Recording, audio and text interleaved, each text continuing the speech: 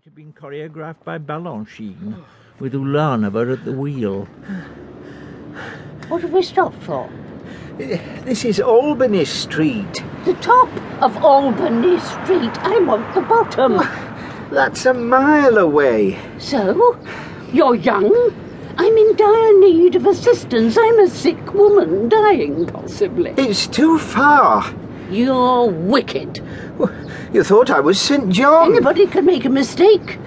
I like to keep a low profile. I don't want to take the eye of the police through being stationary on the carriageway.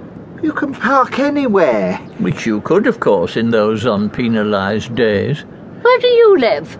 Just along the road. I could park there. I'll help push you down Albany Street.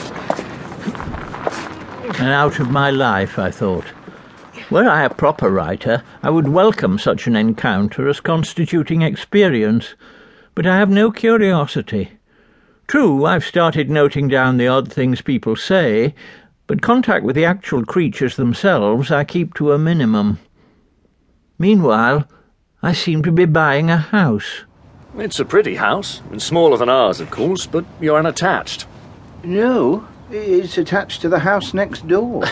No, I meant you. You're single. Oh, yes. Yes. Sickert once lived in the street, apparently. Dickens' abandoned wife. And in one of the houses, I believe someone was murdered. Now it's the usual North London medley. Advertising, journalism, TV, the odd architect.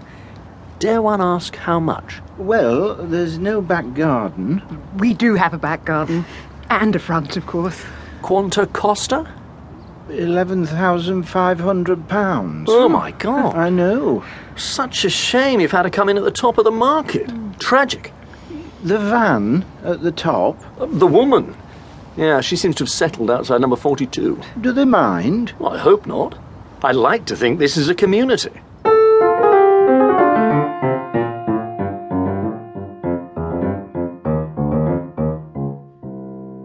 The woman in the van sells pamphlets. I came across her today outside Williams and Glyn's Bank on the corner of Camden High Street. She chalked a picture of St. Francis on the pavement, at least I took it to be St. Francis.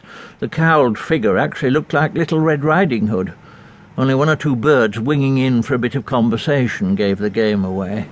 I also sell pencils. They only cost a copper.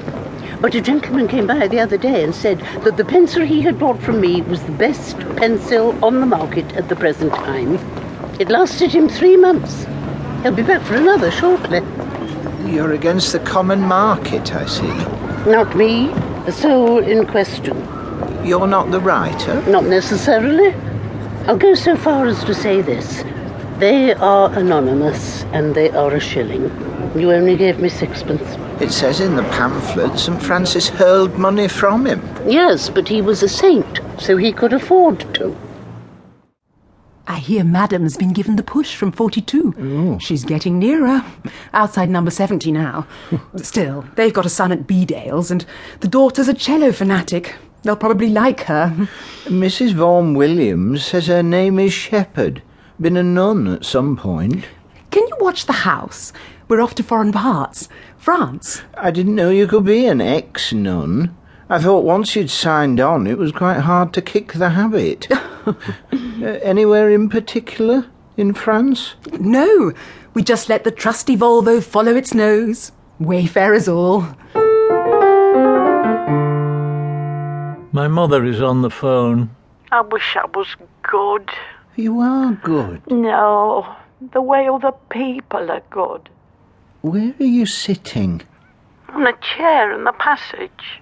That's how her depressions always start. Sitting on an unaccustomed chair.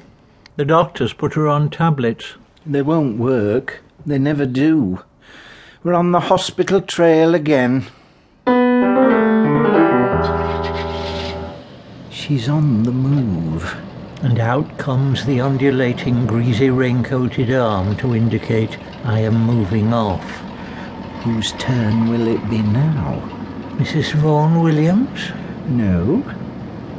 Not the Berts? 58? No. I am coming to a halt. No. Not there. She can't park there.